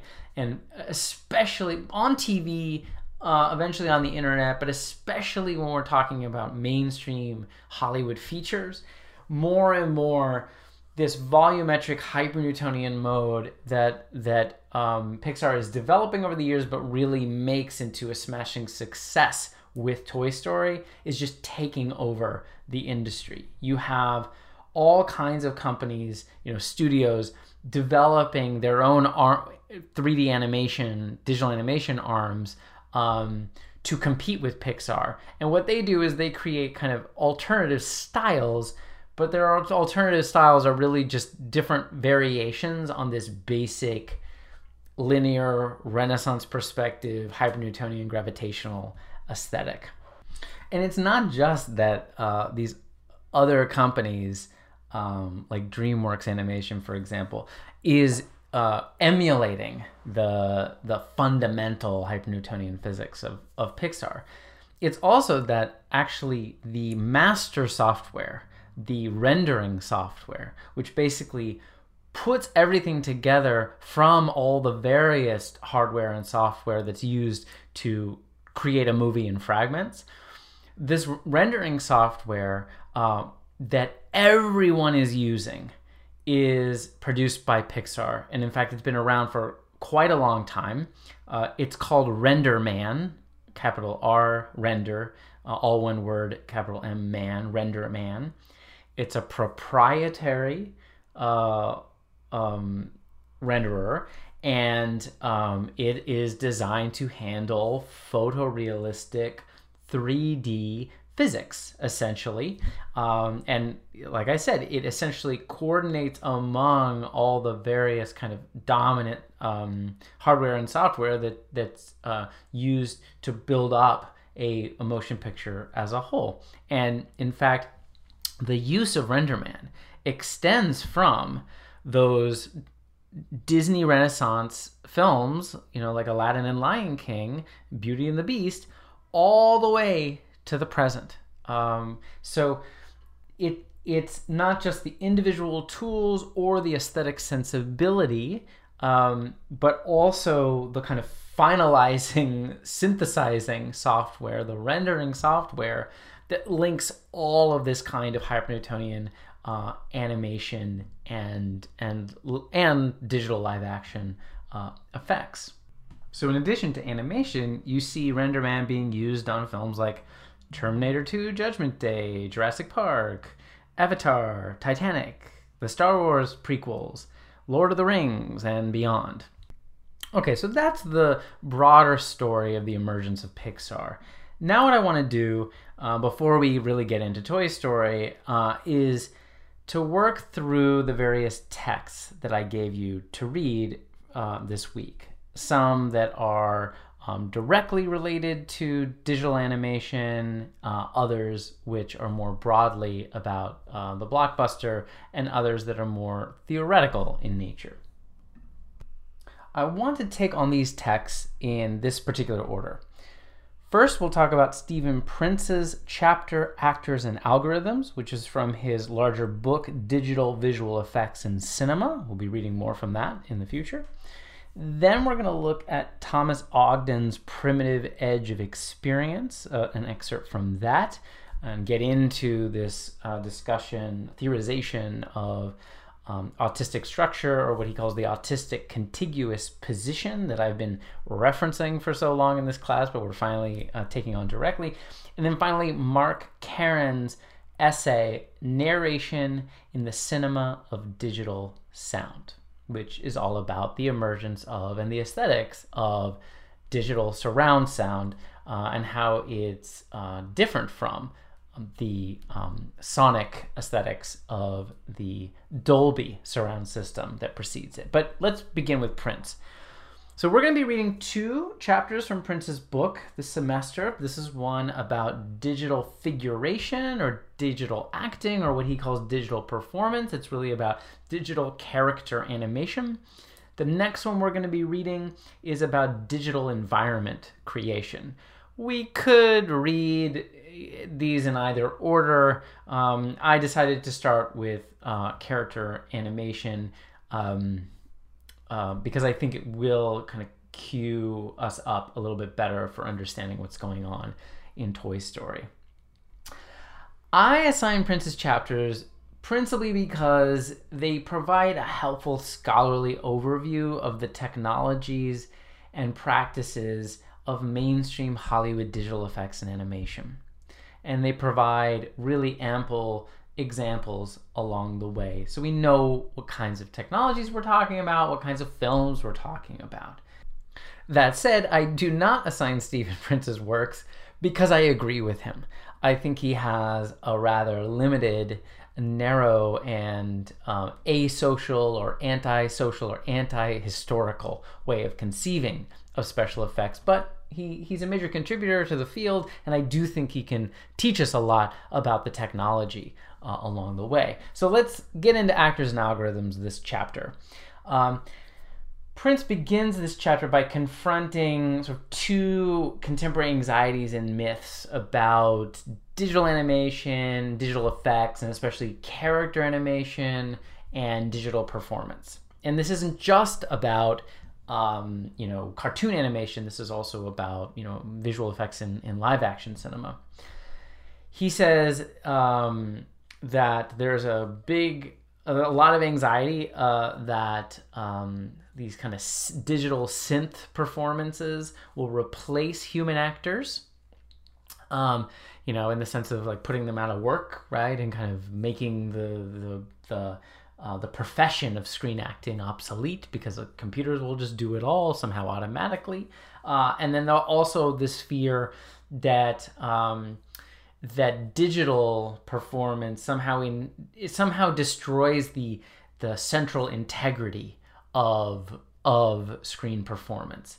And Prince, convincingly in this case, I think, goes on to show that these anxieties are both ill-informed and false for the most part, but also nothing new, right? So he makes the case that if you look at the history of screen performance, it has always been thoroughly technological, right? And thoroughly about a process of technological synthesis and collaboration, such that any kind of on-screen performance is always caught up with, different new, often cutting-edge machinery and techniques, and it's always stitched up out of fragments with lots of people participating, whether it's, makeup and hair and wardrobe on the set, or it's about an editor in the editing room taking different takes from different times and stitching them all together. So he says these anxieties are nothing new, and motion pictures have always been haunted by some questions that are like this. And from there, he says that this has to do with the specific character of acting for the screen, which he compares to acting for the stage. He says, stage acting is traditionally speaking a very unique, singular, and integrated effort and experience, both for the actor and the audience. It's all happening in one continuous space-time as a unique event. Screen acting, by contrast, is much more fragmentary. It's much more of a technological synthesis and assemblage of many parts and many players, right? I will say that I think Stephen Prince is a little too facile and overgeneralizing when it comes to describing stage acting. That's still a collaboration. There's still lighting and directing and makeup and hair and costume. There's all kinds of things going on the stage that I think it would be false to suggest that it is somehow some natural, coherent thing. But I think that his comparison in relative juxtaposition to screen acting, it helps to make sense of screen acting as one that is highly, highly technologized and synthetic, even if we might admit that other different kinds of things are going on that might not be all that divergent in the theater as well. So he makes a terminological distinction. He says that acting is the art of behavior and display for an audience. He says performance is understood as the subsequent manipulation of that behavior by filmmakers or by actors and filmmakers together. So he has this sense that there's something called acting, which is about behavior and display in a kind of live, unique context, and then performance is something that is worked over and through by technology and multiple participants. So he's saying performance is the total result of shooting and framing many takes, editing them together, adding sound, visual effects, etc. So if you think about the history of screen acting, it's really a history of screen performance, and it's always been thoroughly technological. From here, Prince will move on to outline what he considers to be the three primary ways that actors participate in mainstream digital cinema through performance. The first is as live action components of digital composite shots. He gives an early example, Naomi Watts acting as a live action actor alongside a digital King Kong. Second, they are motion captured, and then that motion capture information is used to animate a digital character. Motion capture, or sometimes it's abbreviated mocap, is essentially a very old technique, an analog mechanical technique that has been revised for the digital age. It is based on a process called rotoscoping. In rotoscoping, live action footage is traced by animators onto cells such that previously captured indexical forms and movements can then be manipulated in any number of ways while nevertheless expressing the original movements that were created by the live action actor. What mocap or motion capture does is it digitizes this process. And it does so not just by capturing the entire body, but rather it reduces the actor to a series of strategically placed points that are usually put on a suit on the body. And their moving suit becomes a kind of cloud, an abstract cloud of vertices or vertex points. And then those moving points are recorded by multiple cameras, usually in 360-degree space. And then computers are used to synthesize that information and turn it into a 360-degree volumetric array. So the probably most well-known example of a particular actor who has performed for mocap rendering is Andy Serkis, who has played Gollum in the Lord of the Ring franchise.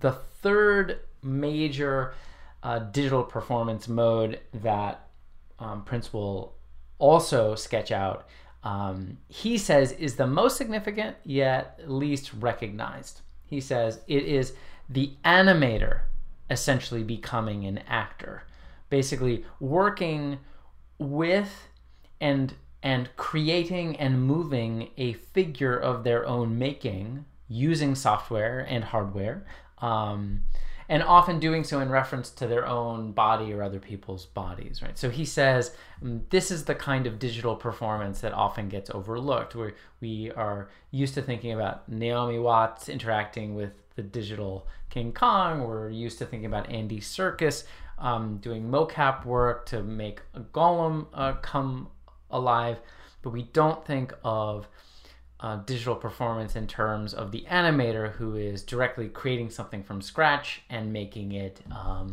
come alive on screen.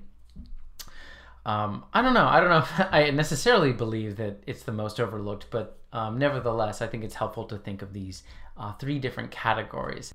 From here, Prince goes on to explain and explore each of these categories, offering plenty of examples from contemporary cinema to help us understand exactly what these technologies are, the techniques involved, and some of the major watershed moments that were produced from these things. Given our focus on Pixar cartoon animation this week, I want to concentrate Prince's exploration, or our survey of Prince's exploration, really in that third category, the digital character animation category. And in doing so from the point of view of our Blockbuster course, it's going to require me to kind of sketch out for you what Prince's overall rhetorical assumptions are and the blind spots that are associated with his analysis that I definitely want to critique, as I suggested when I brought up Prince. I will say that while Prince is right to stress that screen performance has always been technologically and collaboratively constructed, Prince holds a rather naive and I think socially conspicuous view of cinema history as linear and as progressive. he lays out in greater detail elsewhere in the book what he calls a drive toward perceptual realism. He says that Hollywood filmmakers from the very early days wanted to create films that felt perceptually real. He thinks he's being very sophisticated here because he's breaking with and putting pressure on the category of photorealism. He says photorealism is just one subspecies of the larger category that is perceptual realism. And for him, perceptual realism is about giving the senses an experience that feels perceptually what he calls credible. And he says, even in cartoonish ways, the perceptually real effects or animation has to feel credible, as if for him, essentially, it feels like it's got a kind of physical presence and involves us in a material way. So he insists that Hollywood has increasingly improved its techniques and technologies in order to attain greater and greater perceptual realism. And this process of ever continuing progress, he suggests, culminates in the digital era. So there are several problems with this approach. First, as most critical historians will insist, we're talking about historians, period, not just of Hollywood or aesthetics. History does not move in nice, neat, linear, progressive ways. Two, as many of the same critical historians will argue, when one treats history as a progressive and linear development, there's often usually a conspicuous social, ideological, even political agenda, whether it's explicit or implicit, or it's conscious or unconscious. And what it essentially does is it naturalizes contemporary practices or technologies or values or social forms by suggesting that we were always destined to have them, and that what we have today, it has always been in the cards. And of course, so why would you question what we have today when we've been working toward it the entire time? So in this sense, Julie Turnock is actually much more sophisticated than Stephen Prince. She does a nice job of defamiliarizing effects in animation history and not taking the contemporary ILM style effects, which of course are continued through Pixar, and Pixar is a development of ILM. She refuses to tell a clean and nice progressive story that basically has come out of ILM propaganda and in-house historians. She says, this is a messy history, it's riddled with unclean breaks and influences, and there's all kinds of heterogeneities, and you have to think through the aesthetics and technologies in the industry of particular moments and how they're relating to one another, and it's certainly not a linear project. She also is very clear to give previous moments or heterogeneous forms of special effects and animation, their due as social forms. She says it at one point in one of the chapters we read, it's like there was a real pleasure in these other, what we're calling more abstract forms of animation and effects. Like that was part of the point. Like the what we see as sort of uncredible or non-immersive or non-hyper-Newtonian or something that takes us out was actually what brought you in. It was the thing that was fun and exciting, but for just different values, right? Still, Turnock will make a mistake that Prince will make, even though she, I think, pushes further than Prince in her project, in that she will not take the final step of saying, well, what are these aesthetic technological regimes and what do they mean in relationship to their social historical context? She doesn't pose that question. She doesn't have an answer to that question.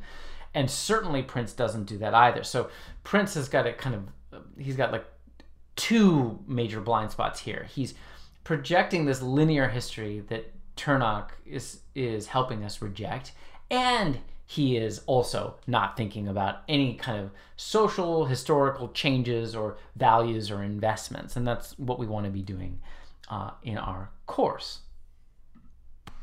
Now, think about that quotation that I read from Design in Motion, that 1962 design and animation text, right? Let's compare that to the way that Stephen Prince will write about digital animation in a film like Pixar's Ratatouille. Quote, crafting the film's virtual performances entailed building the algorithms to simulate these properties of real-world physical behavior, albeit exaggerated appropriately to achieve a cartoon look. Virtual performance in this context entails more than directing or animation the actor or the character.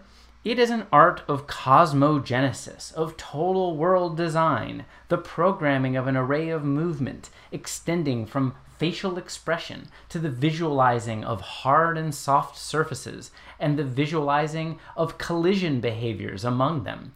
Virtual performing requires continuing sustained analysis by the animator to achieve believable characters performing in accordance with known physical laws. And in parentheses, he says, which themselves have had to be programmed and created inside a fictional world, and in accordance with the stylistic demands of the particular film. So, he's totally naturalizing that animation has to be perceptually real, as he calls it, which means physical, which means in accordance with physical laws. And then he suggests that all this leads to the question of credibility. And he thereby suggests that credibility, or the believability of digital effects or any kind of moving image effects or animation, is some transhistorical phenomenon, and that it is inherently about physics. And if you compare this to pre-70s animation and pre-70s effects, like you have discussed outright in Design in Motion, this is just not the case. It's not transhistorical, and they were not. Design in Motion is not saying, oh darn it, we wish we could be more physics-based and hence more believable. They're saying, no, we have a totally different values. We don't have that value at all. Believability isn't even a question in that way. There's other kinds of pleasures and social values involved. You could also go deeper in comparison, and you can compare Prince's claim, which is really, not just Prince. This is something that everyone starts to say in the blockbuster, neoliberal, and digital animated film age. This, this value of believability. You can go back deeper and compare it to, other systems of belief, right? So, for example, in the West and in other, theological and religious traditions, typically believability is distinctly opposed to physics. Believability, or it's supposed to be greater than physics. God in the Western, Christian tradition, for example, is treated as that kind of transcendent whole that is irreducible just to like individual bodies or forces and things like that, right? So the very category of believability is being historically transformed here, and it has meant the opposite at different points in the history of the world and the history of the West. And of course, none of this is acknowledged, and none of its social, historical values and shifting contexts are acknowledged by Prince. Prince will just sort of follow the contemporary tendency in a very unreflexive, uncritical, naive way, and just say that, basically we've always wanted this, when in fact this just is absolutely impossible to establish. Now I want to get into what Prince describes as the technological and technical process of digital character animation. And what we're going to find is that these tools, these technologies, these techniques are not only built in hyper-Newtonian ways, but they have a whole kind of imaginary and a language which suggests, I would say, deeper social meanings and not just simply technical ones.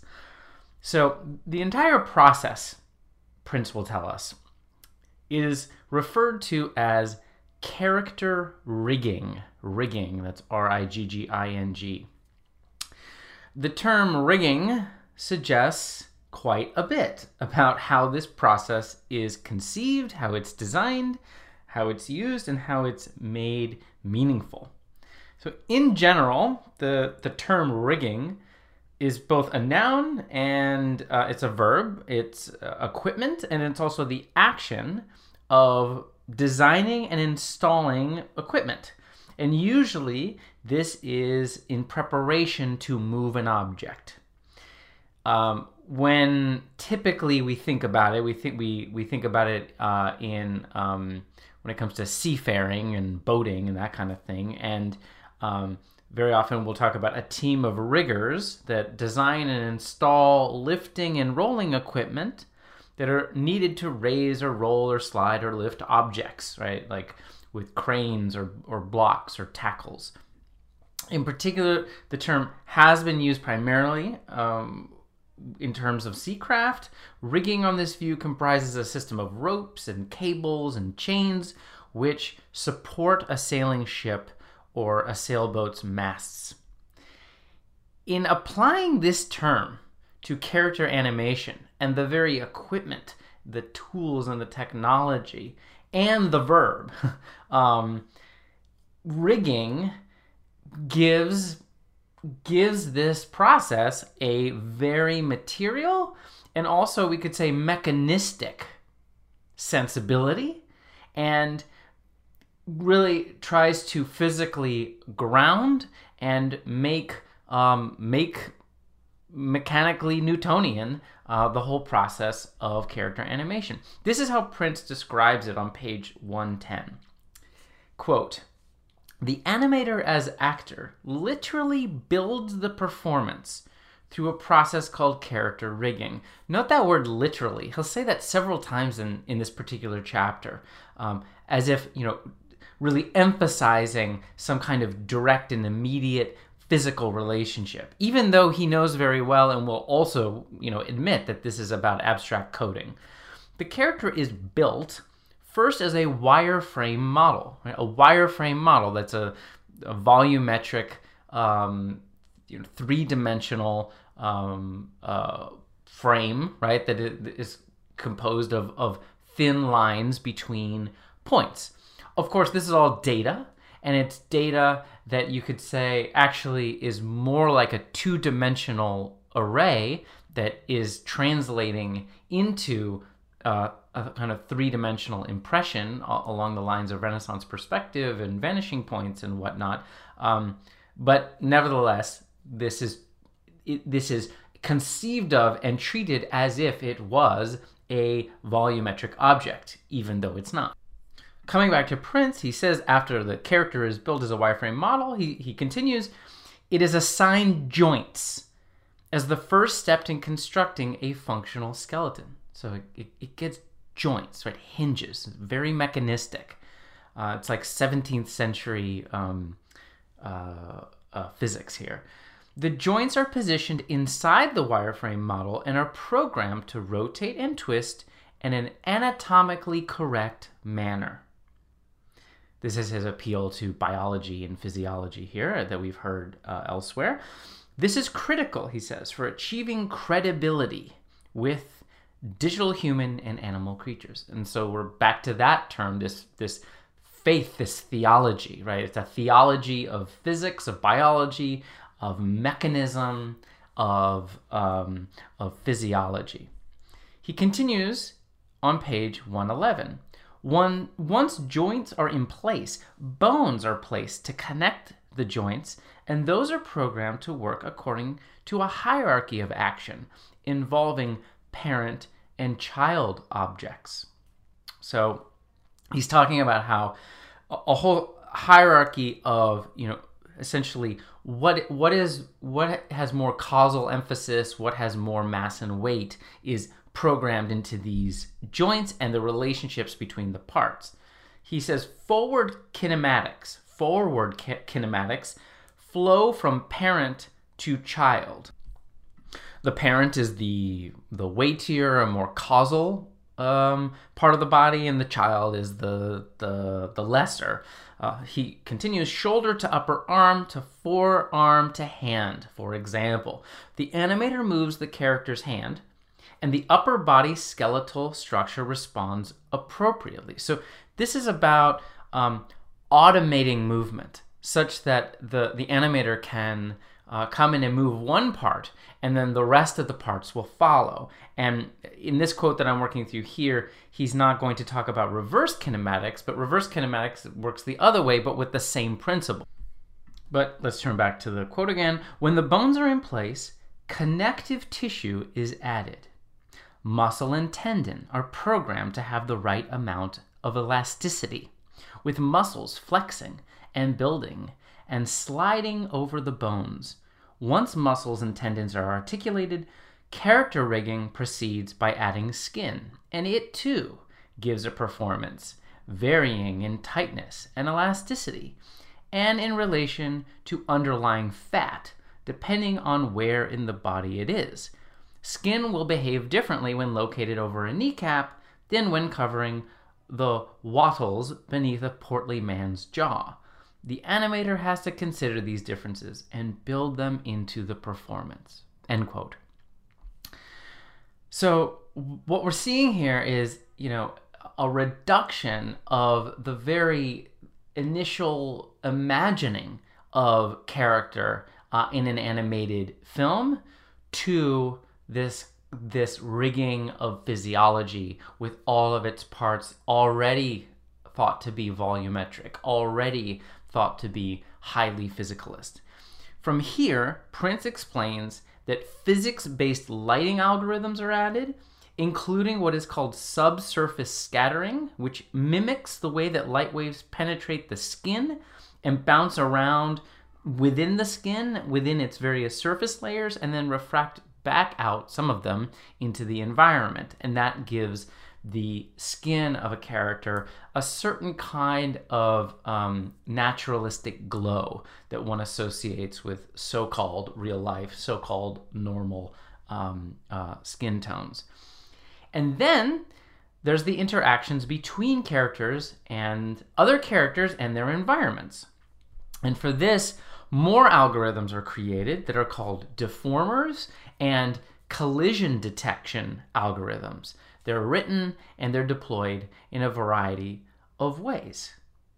Prince's rhetoric of digital character animation celebrates the infinite possibilities here. However, like we've seen with ILM's rhetoric in the late 1970s and 80s, these infinite possibilities are rigidly bounded to a finite physics. Sadly, this tends to reduce character animation in the digital era to a kind of digital puppetry. Now, saying this, I don't mean to downgrade puppetry as a medium and an art of expression and social creation. Nothing wrong with puppetry. But I do want to point out that animation is really an abstract process, and an abstract process of writing in motion or writing light in motion, and that it's irreducible to physical puppetry. There's never any problem with exploring puppetry through film, right? That's not the point either. It's that the technologies and the techniques and the language that we use to imagine character animation in the digital era, before we even come up with a particular example, the very conditions of possibility have already reduced things to physical puppetry. So while there's often a rhetoric of infinite possibility, and now that we have a computer, we're not limited by live action and practical effects or even the optical printer anymore, nevertheless, there's a kind of doubling down on finitude, a doubling down on actually constricting what can be done. These rules cannot be broken or transcended. You can use that equipment in alternative ways, but it hardly ever happens. And I think in part because that the equipment is designed to naturalize and essentially eradicate these decisions, these alternative possibilities. When the tool that you're working with never asks you if you want to do anything different, then you're less likely to do so. Now, before we move on from Prince, I do want to say one more thing about his rhetoric of faith and credibility and belief. And it's, again, not just he's really expressing a whole era's commitment to this kind of rhetoric. And, I often state that the way that this hyper-Newtonian phenomenology works in relationship to this big question of money is often indirect, right? That first and foremost, it's a matter of a phenomenological relationship to the world in general, and excluding abstraction from that phenomenological relationship, and thereby unable to perceive or imagine the kinds of monetary structures and possibilities that modern monetary theory makes perceptible and thinkable and politicizable. But actually, in thinking about digital character rigging and physics, and thinking about the rhetoric of belief around it, you can draw a little bit more of a connection, a linguistic connection to the problem of money. The word credibility comes from the Latin word credere, which means to believe, and as some of us might be aware, it is the same word from which we get the word credit, right? And MMT will remind us that money is nothing other than credit. It's a credit relation, or a credit and debt relation, two sides of the same proverbial coin. And so it's interesting to think about these digital physics of character rigging and character animation and physical light, algorithms being made to use physical light, that we overtly say it's not credible if it doesn't look hyper-Newtonian. One could say that this informs our understanding and so-called belief in money as well, especially during the neoliberal era, that essentially if money doesn't seem to behave or isn't imagined to be acting like a finite physics, then it can't be real or true or meaningful or powerful, right? So if the state, for example, the federal government, seemingly creates money without recycling it through taxes or borrowing, somehow it can't be real. It's sort of fake money. It's not real money.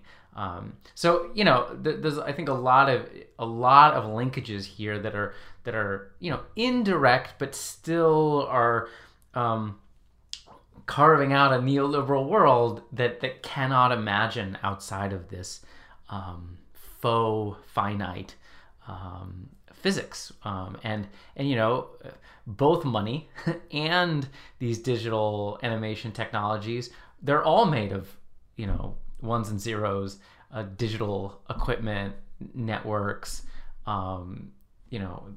display technologies, right? They're all part of the same kind of overarching media apparatus, and I'll say it's crazy to me and tragic and unjust that we cannot seem to imagine this in another way. Shallow words are the words we use, and shallow words see nothing new.